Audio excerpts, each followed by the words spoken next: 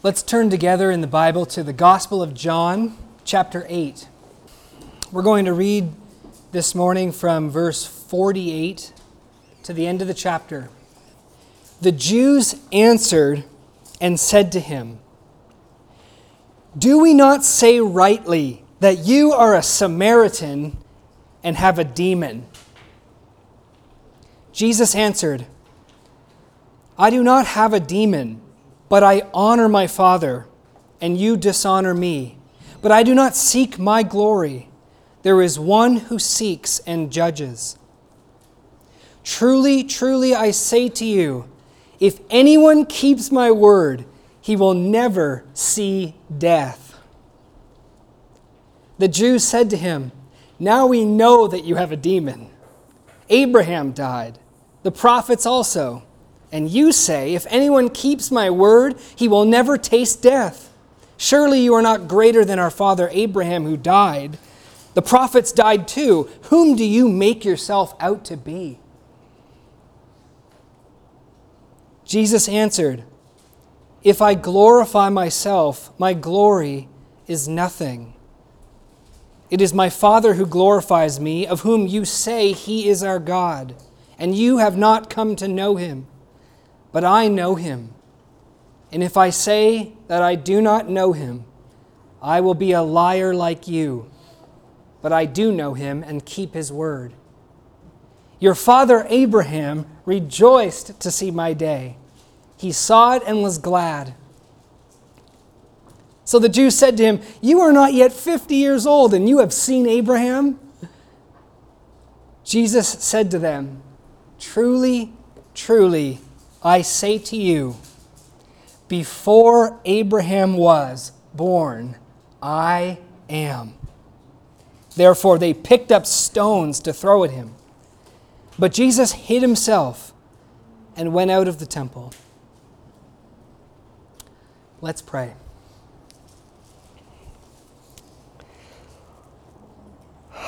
Our Father, as we sang in that last song, you are the holy God, and all praises due you.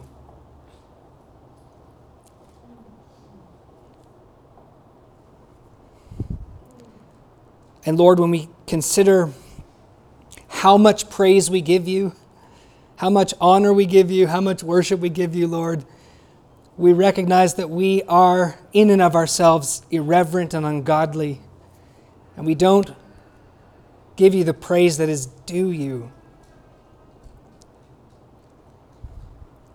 which makes your love for us all the more amazing. That you love us, and that you've saved us, and that you forgive us despite our sinfulness, and that you welcome us and give us eternal life. You truly are amazing, Lord, and we're grateful to know you. We're grateful to be here this morning. We're grateful to sing your praises. We're grateful as your children, Lord, to hear from you. And Father, I pray that you take this time this morning. You take the reading and the preaching of your word and the preaching of your Son, Jesus Christ. You would magnify him. You would glorify him. You would glorify your name. You would destroy and abase all flesh, all human boasting. And that every one of us this morning, Lord, by reflecting on Jesus and who he is and what he's done, we would turn our eyes away from ourselves and away from our own pride and away from our own trophies. And Lord, we would see how beautiful and how praiseworthy Jesus is and how wonderful you are. And we would have our hearts filled with praise for you this morning afresh. So do a work, we pray this morning, Lord. We pray in Jesus' name. Amen. An elderly widow had 4 wealthy sons. And these 4 wealthy sons were in a friendly competition with one another over who would send her the grandest and coolest gift for her 85th birthday. And so one night they're together having a meal, and they're bragging to each other about what they were going to send their mom for her 85th birthday. And one of the sons says, "I got Mom a brand new house, 6,000 square feet, totally, decked out with a pool and everything. She's going to just love it." The second son said, oh, I got Mom a brand new Mercedes-Benz. She's going to love it. The third son said, I'm getting Mom for her 85th birthday the top-of-the-line home theater system. All the best stuff. It's going to be awesome. She's going to love it. The fourth son says, well, you know how Mom just loved to read the Bible? And she can't anymore because she can't see? She's lost her eyesight. And you know how totally incompetent she is with CD players and tapes and all that? Well, I heard about a parrot. And there's only one of its kind. It can recite the entire Bible. And all you need to do is just tell the parrot chapter and verse, and the parrot can just start reciting the Bible right from there. It took 20 preachers 20 years to train this parrot. It's costing me $2 million. I'm going to be paying over a period of 10 years. But I know it's worth it. She's going to love it. And I love my mom. And all the other brothers are impressed. Wow, yeah, that really is the greatest gift. So the birthday goes by and the mom receives her gifts and she sends out her thank you letters. Dear Milton, thank you for the house. It's a little big. I only use one room. All the other rooms aren't even being used, but I appreciate your thought.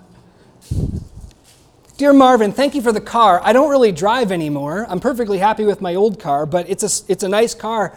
It'll look nice in my garage. I appreciate the thought. Dear Michael, thank you for the beautiful home theater system. I don't really know how to use it, and I can't really see anything anyway, but it's nice that you thought to get me that. Thank you. And Melvin. Thank you, Melvin, for the most wonderful and thoughtful gift. You know what I love. You were the only one to put some real sense into your gift. I thank you. The chicken was delicious.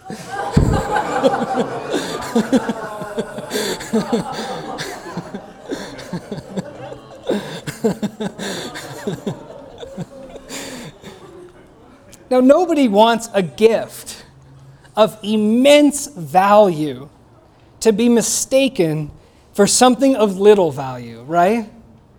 If you put a lot of effort and work into a gift and it's very costly, you don't want the person who receives the gift to think that it's not.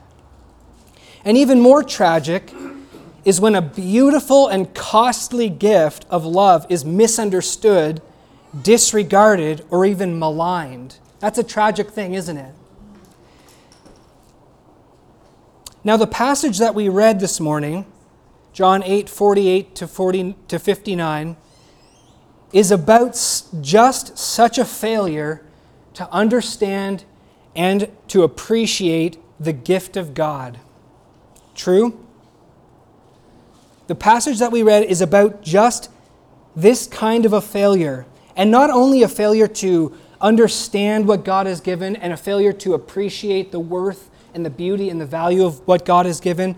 But what we see here in this passage is also positive hatred for the gift and for the gift giver. So the gift is maligned as well, even though God has given this beautiful gift. The passage that we read concludes a long conversation that began in verse 12 between Jesus and the Jewish audience that he's speaking with in Jerusalem. This conversation is a part of a broader context of Jesus at the Feast of Tabernacles. And you'll remember beginning in chapter 7, Jesus went to Jerusalem to celebrate the Feast of Tabernacles.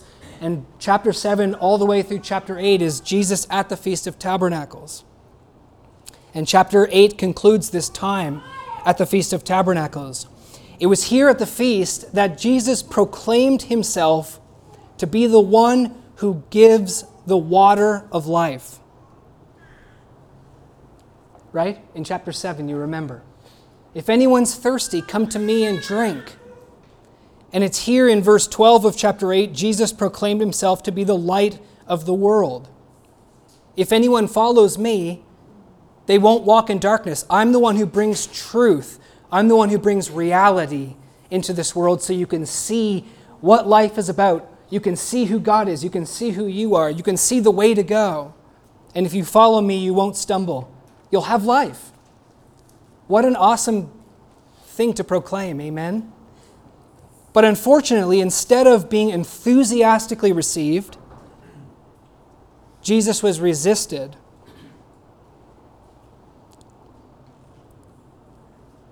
They hated this message. Because what was he proclaiming? What was his message? What was reality according to Jesus? Well, Jesus was preaching according to John chapter 7, verse 7. Go back to John chapter 7 again and look at verse 7. He says, "The world hates me because I testify of it that its deeds are evil." Now, Jesus is bringing good news into the world, but the good news begins with reality. And the reality is that every single person in this world, whether you're Gentile, whether you're Jewish, whether you're an adulterer, whether you're a member of the Sanhedrin, you're guilty before God. You are not good. You are evil in the sight of God.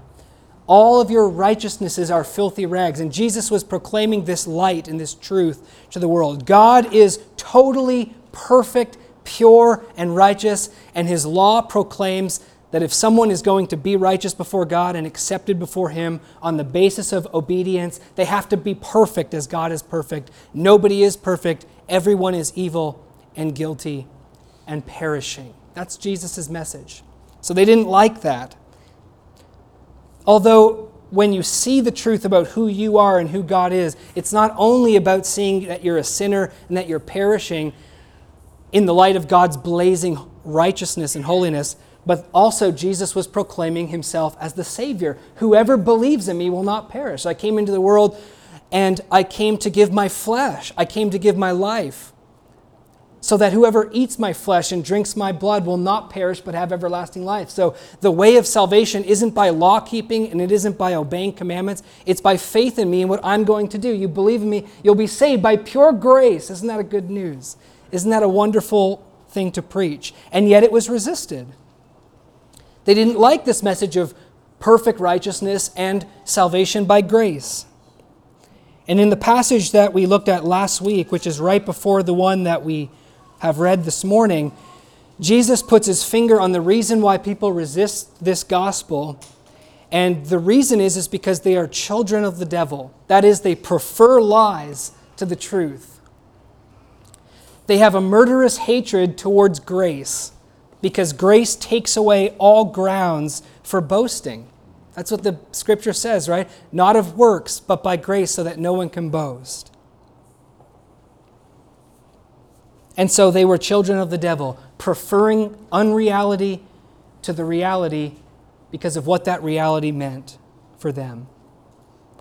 If they hated Jesus' claim to be the giver of the water of life and to be the light of the world, the Jews we see here will go berserk when he fully reveals himself to be I am.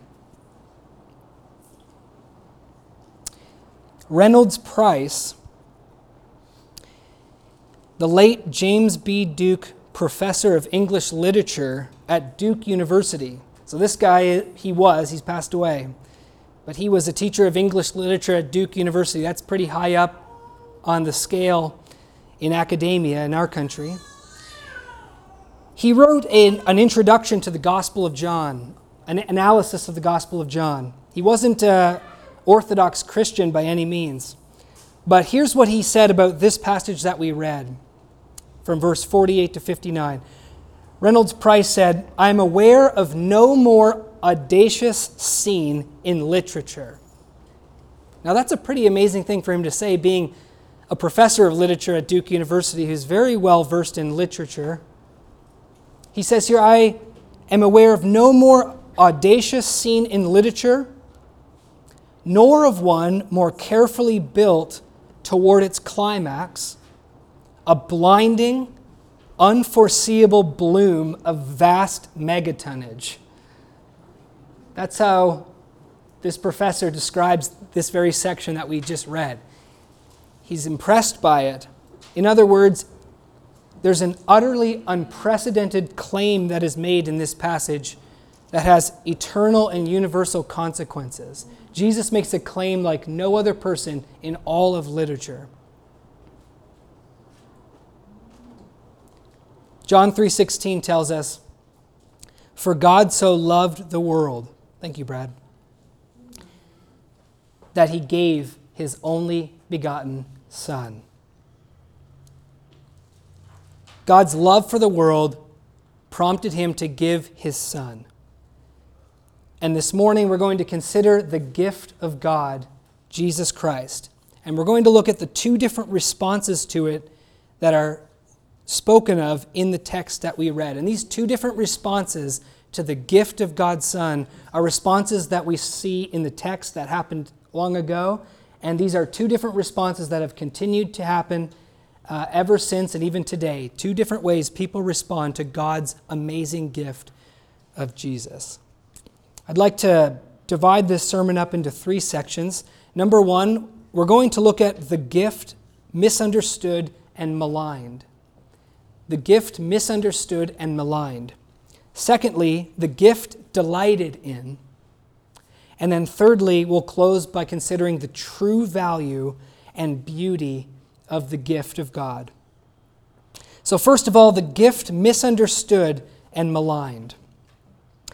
So let us first look at how completely misunderstood Jesus was. And Jesus is the gift. So God has given this gift, and it's totally misunderstood. Notice how this passage begins in verse 48. "The Jews answered and said to him, 'Do we not rightly say that you are a Samaritan and have a demon?'" So here's what they think about Jesus, the gift of God. "Aren't we right in saying you're crazy? Aren't we right in saying you're demon-possessed?" Why do they call him a Samaritan? Well, if you remember, the Samaritans challenged the legitimacy of the Jews, the Jewish claim to be the children of God. So the Samaritans and the Jews were in competition over who was the true people of God. And the Jews said the Samaritans were actually illegitimate. They are not really the real line of Abraham. And the Samaritans said the Jews were not really the true line of Abraham. We saw that in John chapter 4. And Jesus sides with the Jews actually and says, yeah, the Jewish people, they are the ones who are actually the line of Abraham through whom salvation comes. But they think Jesus is a Samaritan because Jesus himself is challenging their legitimate claim to be the children of Abraham, right? In this passage, he's sounding kind of like a Samaritan. He's saying, you guys aren't the children of Abraham. If you were, you do the works of Abraham, but really you're the children of the devil. And so they say, see, you're a Samaritan. We knew it. You're not for us, you're against us. Whereas the Samaritans challenged their claim on physical grounds, Jesus challenged their claim to be the children of Abraham on spiritual grounds. And therefore they thought Jesus was demonic. Like those Samaritans, they're opposed to the work of God. And so are you, Jesus. And that's from the devil. So he says they're from the devil, and they say he's from the devil. That's what they think of Jesus. But look how this passage ends in verse 58. Here's what Jesus really is. Truly, truly, I say to you, before Abraham was, I am. The one that they think is a Samaritan and a demon is in fact their God. Isn't that amazing?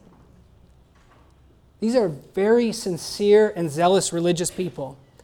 And they have totally misunderstood their God when their God comes among them and begins proclaiming the truth about who he is. They say, you're a Samaritan. So we see here how little they really knew God. How far from God they really were, just as Jesus has been saying.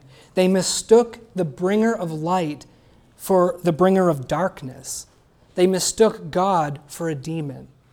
And brothers and sisters, that is a very dark place to be when you encounter the living and the true God and you think that the living and the true God is a Samaritan and a demon. That is a dark place to be. And yet today the world still is like that, isn't it? That is how the wisdom of the world thinks about God. When they hear the preaching of God, when the world today hears the preaching of righteousness, and they hear the preaching of grace, and they hear the preaching of Jesus, and they hear the preaching that no one is good, and everyone is perishing, and everyone deserves hell, and the only way to be saved is through grace, what does the wisdom of the world say? So they say, yeah, that's God, that's him, right? Yeah, that's the truth. No, what they say is, your idea of God is demonic, crazy. And you people who follow such a idea of God, you guys are illegitimate children of God. You're not the real deal, right? You guys have a demon. So nothing has really changed at all. It's preposterous to them. But we see here, not only do they misunderstand the gift of God, they totally don't see who Jesus is. We see they also hate him in this passage. Look at verse 59. They want to stone Jesus. They want to kill him. And there's a sense through the whole conversation. I don't know if you notice this or if you feel this, but there's a sense through the whole conversation that they don't really want to understand who Jesus is, right? They're not patiently trying to ask questions here. Okay, Jesus, you've done a whole bunch of really impressive miracles, and you're saying some things that are really hard to accept, but let me patiently ask you some more. Can you please explain to me? I'm having a hard time understanding. You don't get the sense that they want to understand at all. Look at verse 43. We saw this last week. Jesus says, "Why do you not understand what I'm saying? It's because you cannot hear my word." You can't hear my word because you hate what I'm saying. And so you're not even taking the time to try to understand it. You're just completely misunderstanding what I'm saying because you don't want to hear the truth. That's a dark place to be. Why do they hate the truth? Why do they hate Jesus? They hate Jesus precisely because Jesus honors the Father. Look at verse 49. "Do we not rightly say that you are a Samaritan and have a demon?" That's verse 48. Verse 49 says, "I do not have a demon, but I honor my Father." That's why you think I have a demon. You think I have a demon because I'm honoring my Father. I'm honoring who He is. I'm honoring His word. I'm honoring His law. I'm honoring His righteousness. I'm honoring His truth. And therefore you hate me and think I'm crazy and have a demon because, like the devil, you hate God. And you prefer lies. And you prefer seeking your own glory. Now in verse 50, Jesus says, "I do not seek my own glory." What I think he means here is, when I say to you, you dishonor me, I'm not complaining. I'm not pining for your approval. I'm not whining and saying, you guys don't glorify me. You guys don't honor me. You guys don't approve of me. I'm not looking for your approval. The only approval that matters to me is God's approval. But I want you to honor God. And you can't honor God unless you honor me. And you're not honoring me because you hate God. So Jesus says, I'm not seeking your praise.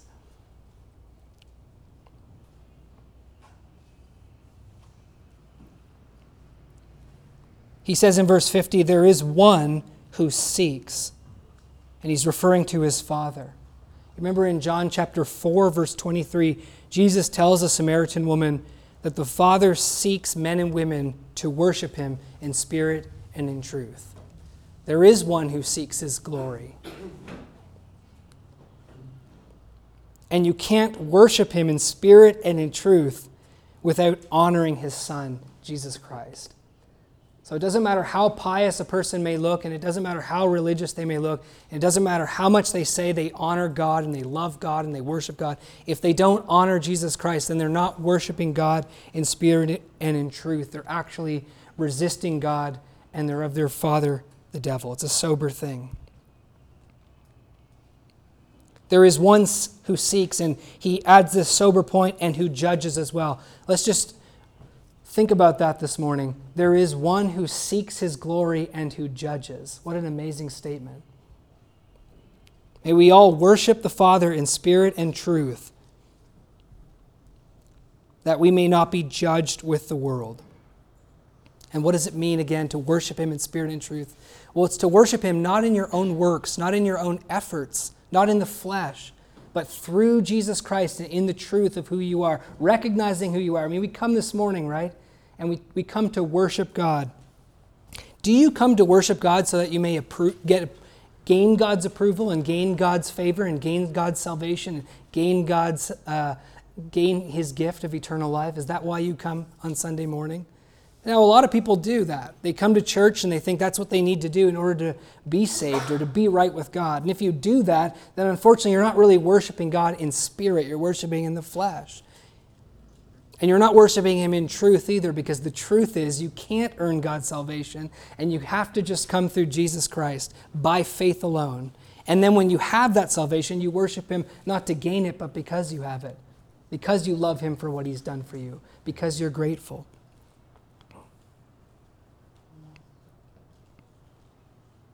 It's remarkable that even though they're misunderstanding Jesus, and even though they're maligning him, in verse 51, despite all this hostility, Jesus holds forth salvation to them. Truly, truly, I say to you, if anyone keeps my word, he will never see death. If anyone keeps my word, if anyone receives what I'm saying, this truth from God, if you accept it, if you believe it, if you hope in it, you will never see death. And this is a wonderful promise. We should rejoice in this. They should have rejoiced in this, but they misunderstood him again, didn't they? And they maligned him again. They definitely don't want to understand him. In their response to him, they say, now we know that you have a demon. Abraham died. The prophets died. I get the sense they're hot in the face. They're not thinking coolly and rationally here. They're just like, what do you mean no one's going to die? Abraham died. The prophets died. Are you better than them? Who do you think you are?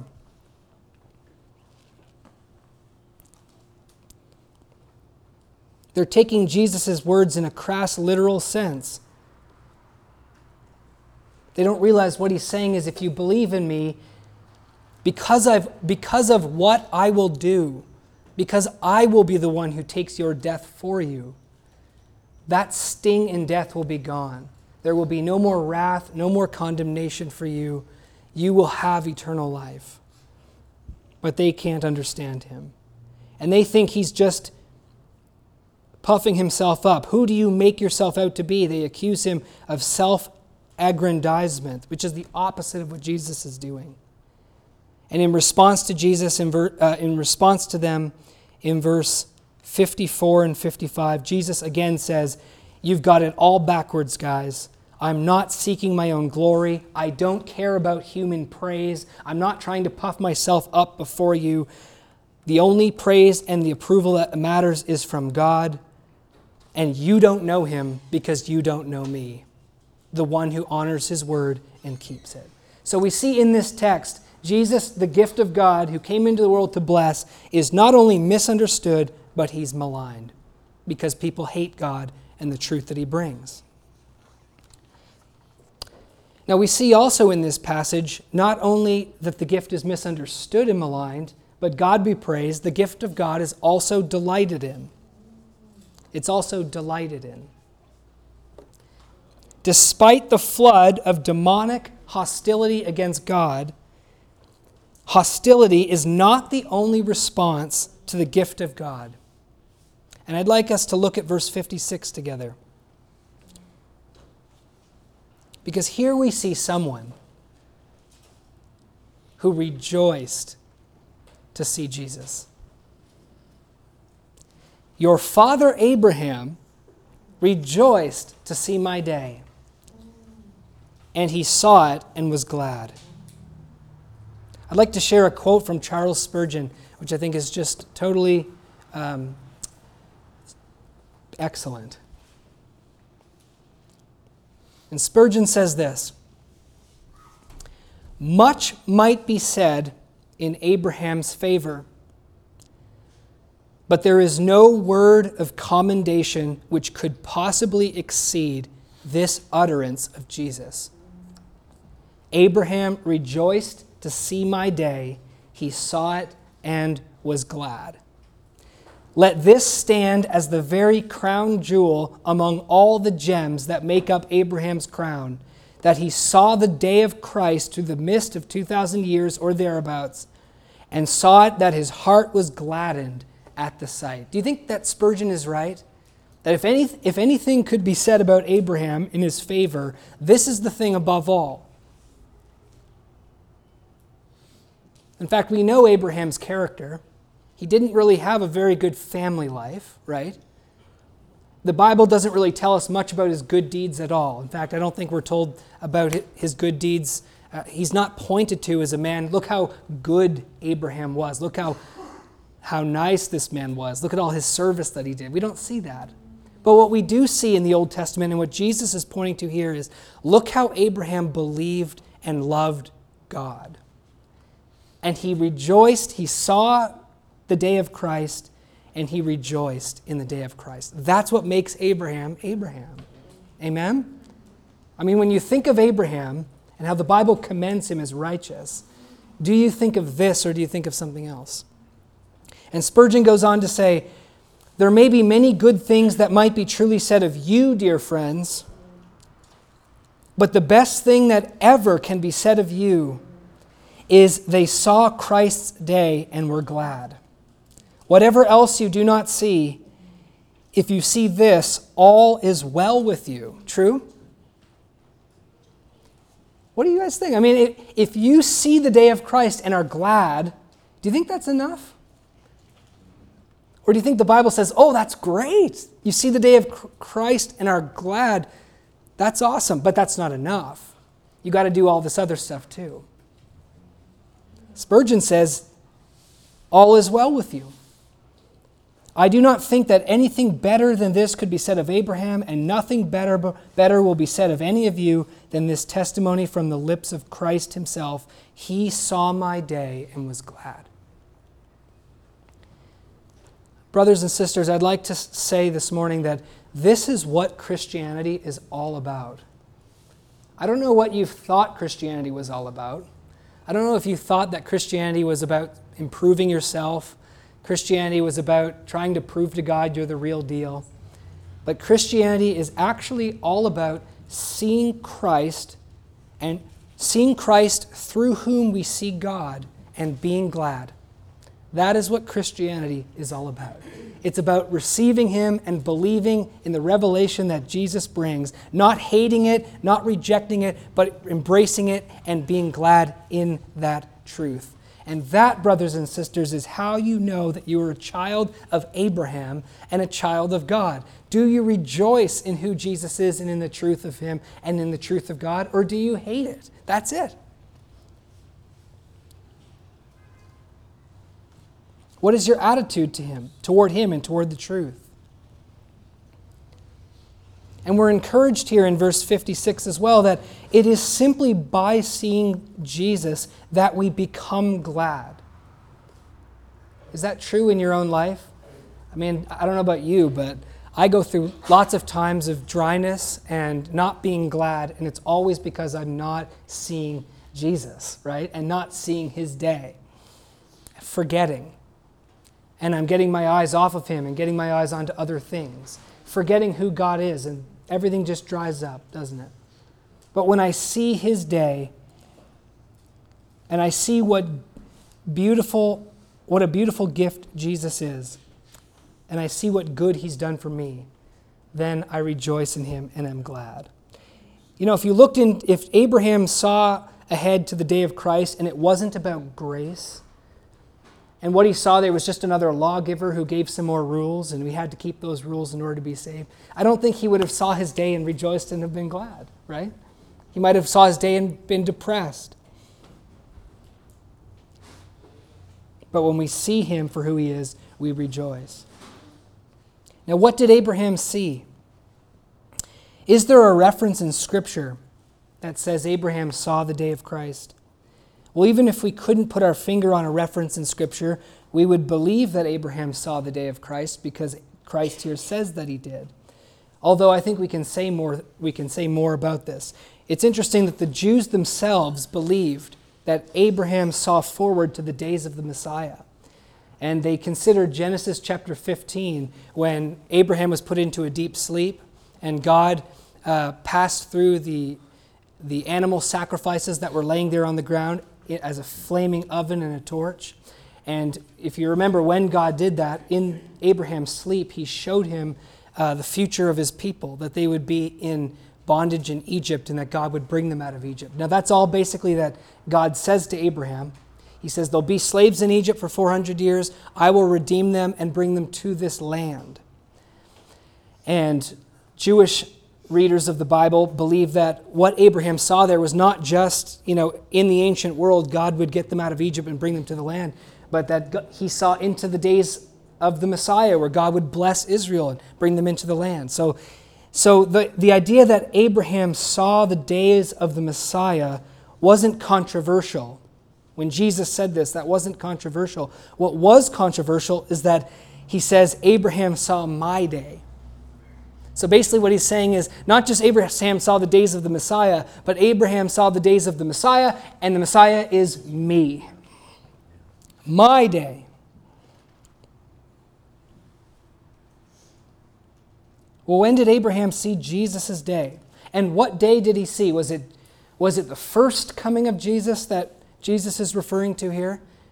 Was it the second coming of Jesus that Jesus was referring to here?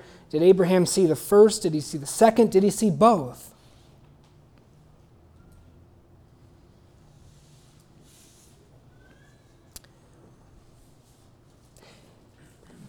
Well, I think it's pretty clear that he saw both. And I think we can see farther than those Jewish readers of the Bible could see.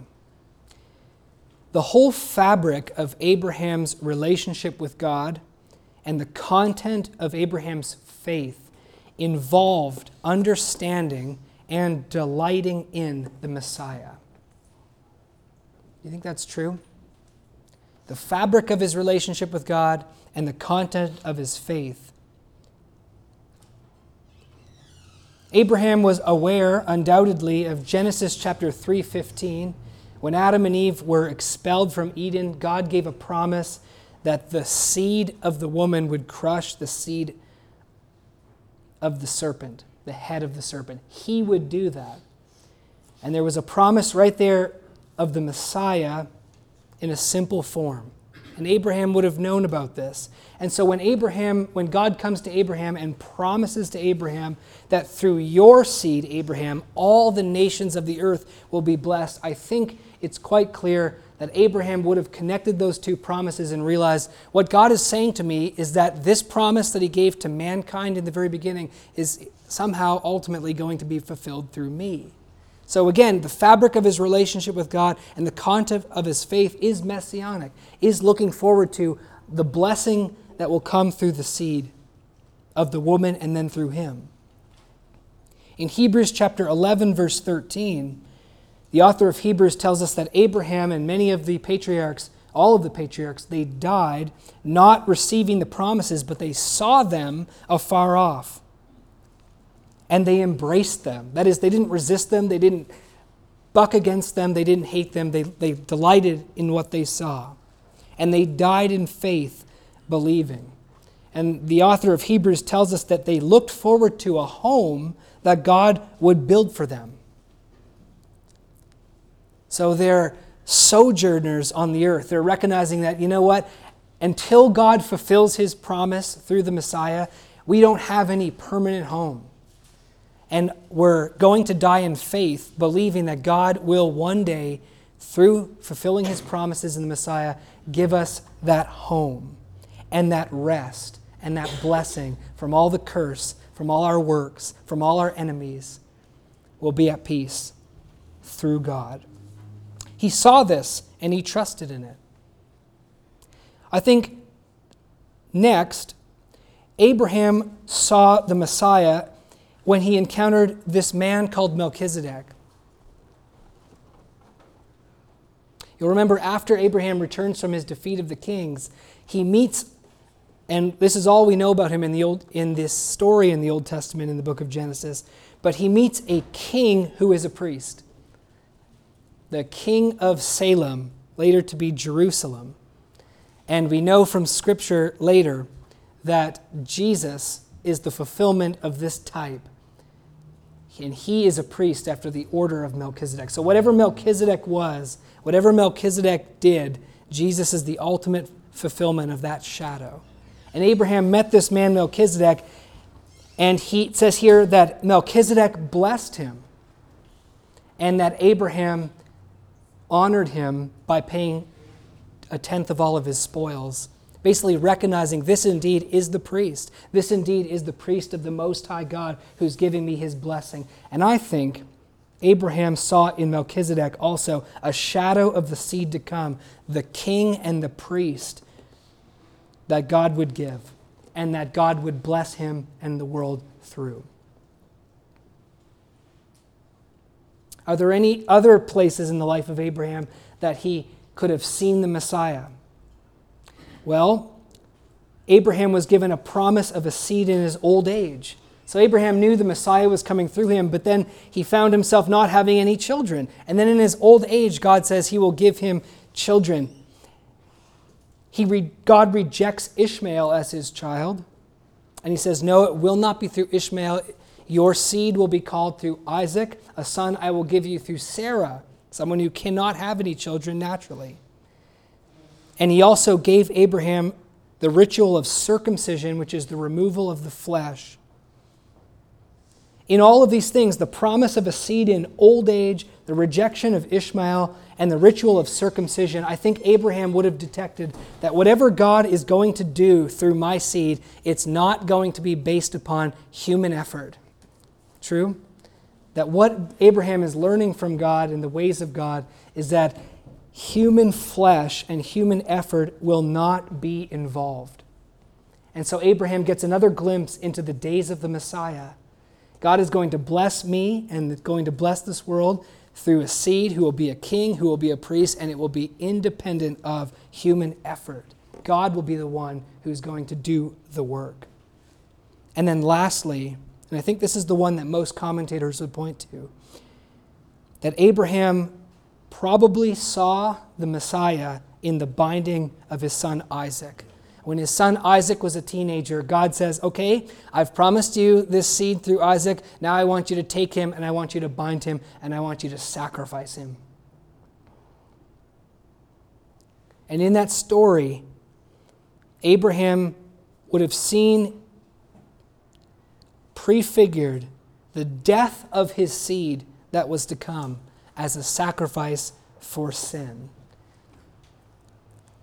And when God finally stopped and said, don't do it, Abraham, withhold your hand from harming the boy,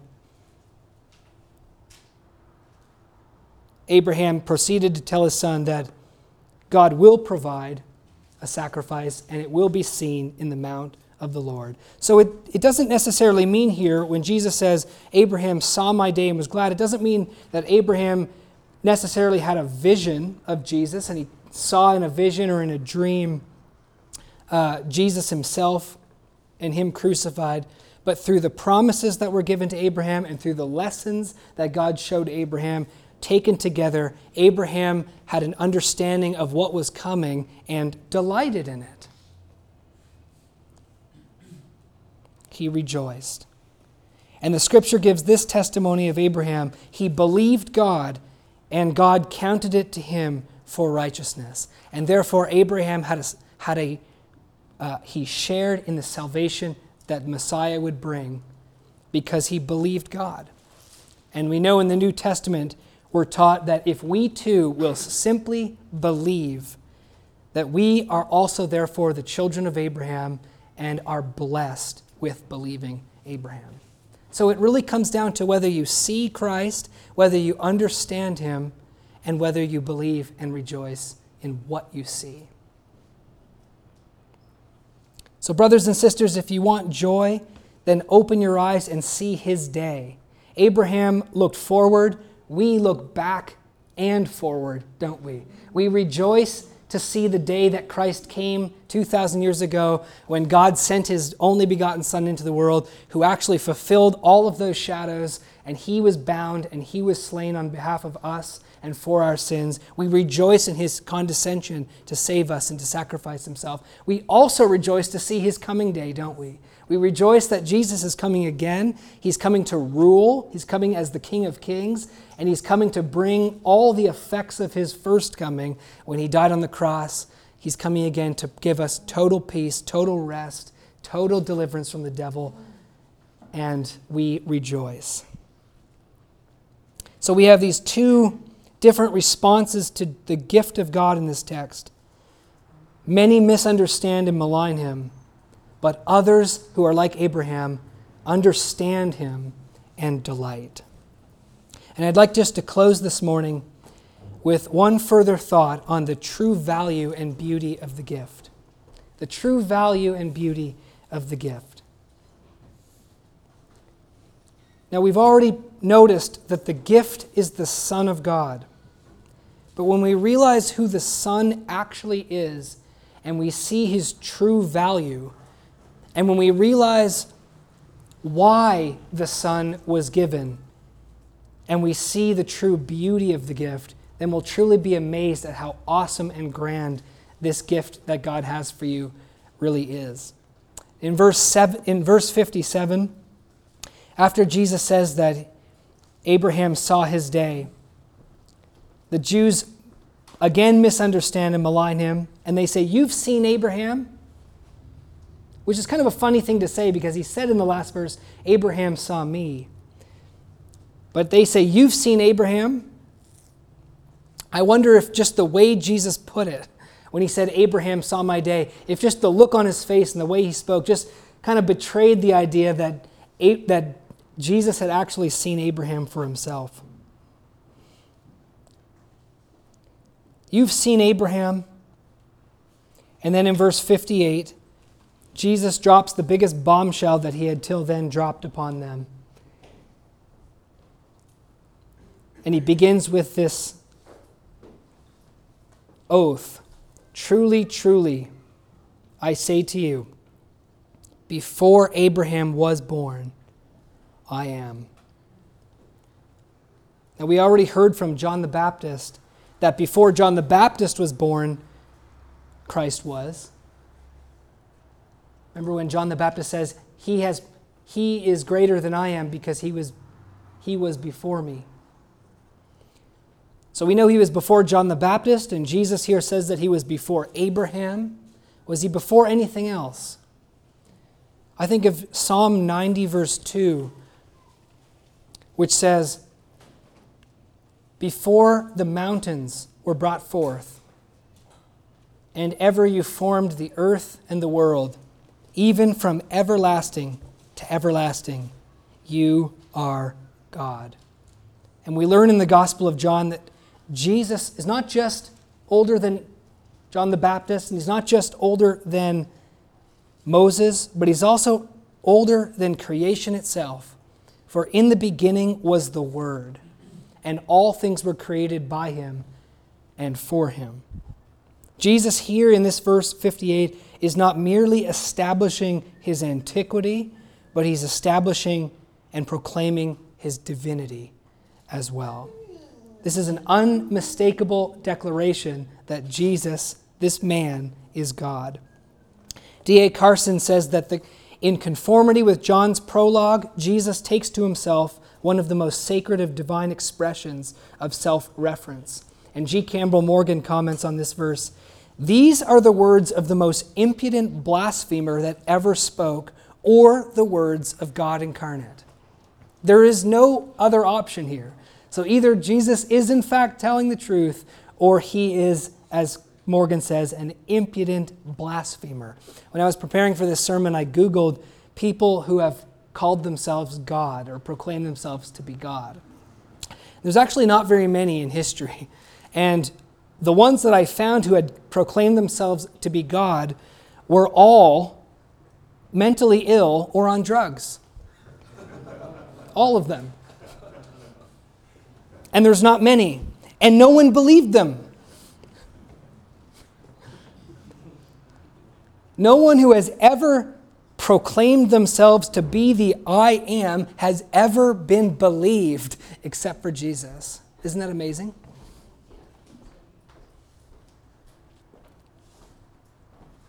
And so what we see here, brothers and sisters, and let's not miss this, that the gift that God gave, for God so loved the world that he gave his only begotten Son, the gift that God gave us, the gift that God gave you, is not some creature. It's not some chance. It's not some program. It's not something external to himself. But the gift of God is the gift of God himself. This is what God has given to you. I mean, it would be a tragedy to miss this, wouldn't it? And I think even as Christians, we kind of go about our day and forget this, don't we? But God loves you so much that he gave you himself. And when we realize who the gift really is, not some man, not some creature, not some leader, but God himself, it staggers the mind and the heart when we also realize why and for what end and purpose God gave himself to us. Because God himself came into the world not just to talk to us, but to take our place on that altar, to be bound and to be sacrificed and to die for us. Who? For malignant sinners. Sinners who don't reverence him. Sinners who misunderstand him intentionally. Sinners who disregard and are hostile toward him. Enemies, the scriptures tells us. It's for us that he came and for us that he died. And God the Son came into the world and was shamed for us to take away and cover our shame. How many of you want to be ashamed on Judgment Day? How many of you want to be ashamed today, right? How many of you hate shame as much as I do? But the truth is, apart from Christ, we are shameful. And if we're not shamed today, it's just because we hide. And there's a day coming when everything will be made known. And if you are not covered, you will be ashamed. But God loves you and does not want you to be shamed. Think about that for a moment. And so he came into the world to take your shame so your shame can be covered. He came into the world to become a curse and to be cursed and to drink the wrath of God for you, on behalf of you, so that you will have the curse removed from you and there will be no condemnation for you. And he came into the world, the scripture says, and became sin, even though he knew no sin, so that you and I, who know no righteousness in and of ourselves, might become the righteousness of God in him. And amazingly, all of this is a gift and it's free.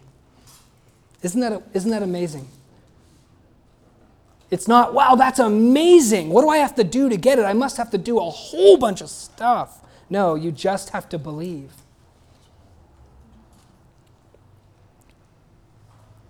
This gift is so incredible that people can't believe it's true, right? You know, in that joke, we talked about how the sons were competing to give the grandest gift. Well, friends, this is the grandest gift, and there will never be a grander gift than this. True? Can you conceive of a better gift than this? And it's tragic that people malign it. Another tragedy is when people think they understand the gift and they really don't. So they think they're Christians. Oh, I understand Jesus. He's great. He's awesome. But they don't really understand what this gift is all about. It's kind of like, that was delicious chicken, right? When we fail to see that he came into the world to take all of our unrighteousness and give us righteousness as a free gift, we're essentially saying the chicken was delicious. As a Christian, day by day, when you find yourself loaded with sins, and you find yourself feeling condemned, and you find yourself, I'm no good, I'm not going to make it to heaven. Jesus is wonderful. Yes, God gave him. What a beautiful gift of God. But, I'm not living the way that I'm supposed to be living. I'm not doing the things that I'm supposed to be doing. So it doesn't apply to me unless I perform. You're basically saying the chicken was delicious, right? Because you don't understand what he's given you. He's given you something so much more. He's given you himself to be your righteousness. Rejoice in that.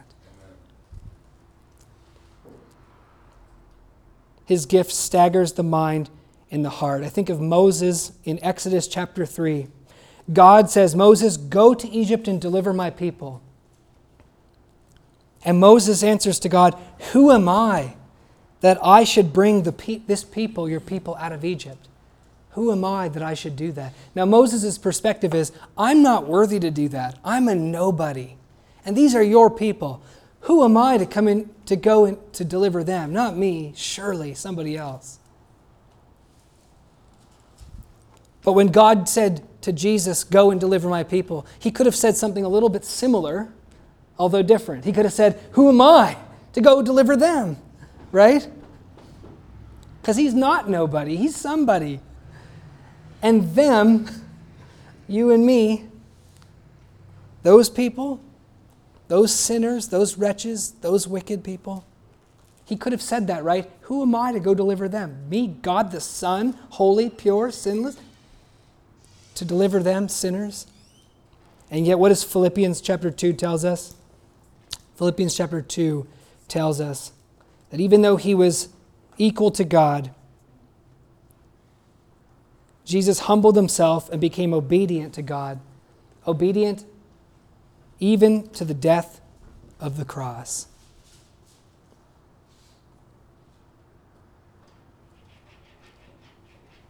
And so, friends, we will miss the significance of this gift if we misunderstand who Jesus is and what he came into the world to do. In verse 59, the Jews are clearly upset by this, and they pick up stones to throw at him and to kill him. And it says that Jesus hid himself from them. And I just want to ask this question. When Jesus hid himself from them, who was he saving and preserving? Was he saving and preserving himself, or was he saving and preserving them by walking away? Because, he could have, instead of walking away, just swallowed them up in the earth, right? They deserve it. They're children of the devil, he already said. They've misunderstood him intentionally. They've maligned him. They've picked up stones to stone him, which is essentially them hating God and wanting to kill God. And he didn't have to run away from the stones afraid, right? Oh no, they're going to kill me. Better get out of here, else they're going to ruin God's plan. He could have just swallowed them up. Or he could have just sent hailstones upon their own head. And they would have deserved it. But he withdraws in humility, in the beauty of his grace, because his purpose when he came into the world, as he says in Luke chapter 9, verse 56, the Son of Man did not come to destroy men's lives, but to save. He withdraws in the beauty of his grace, later to lay down his life as a sacrifice for them. So friends, as we take the Lord's Supper this morning, may we take it, the symbolic bread and wine, with an understanding that what we're eating is a symbol of the eternal Son of God who came into the world to substitute himself in our place and to take our sins and to give us righteousness as a free gift, to clothe our shame and our nakedness with his glory. May we appreciate what he's given us, and may we delight in his gift. And I just want to tell you again this morning that God loves you, and he's proven his love for you in the cross, and he's provided all that you need. You need light and reality and knowledge of God. He's provided it for you in Jesus. Do you need righteousness? He's provided it for you in Jesus. Forgiveness, provided it for you in Jesus. The water of life, blessing, eternal life, he's provided it for you in Jesus so that whoever simply believes in him will never see death. So let's take the Lord's Supper understanding and delighting in this gift. May we worship the Father as we take the Lord's Supper in spirit and in truth. May we hail Jesus as the eternal Son of God, and may we glorify God and give him thanks for his unspeakable gift. Please stand with me as we pray.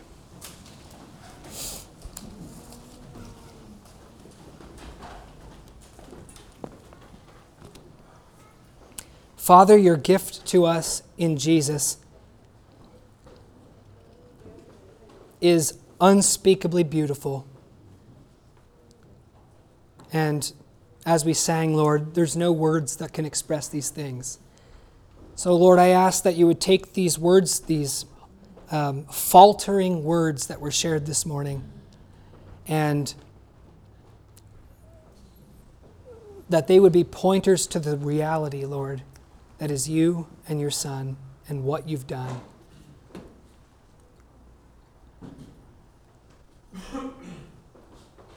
We give you thanks and we rejoice in you. In Jesus' name, amen.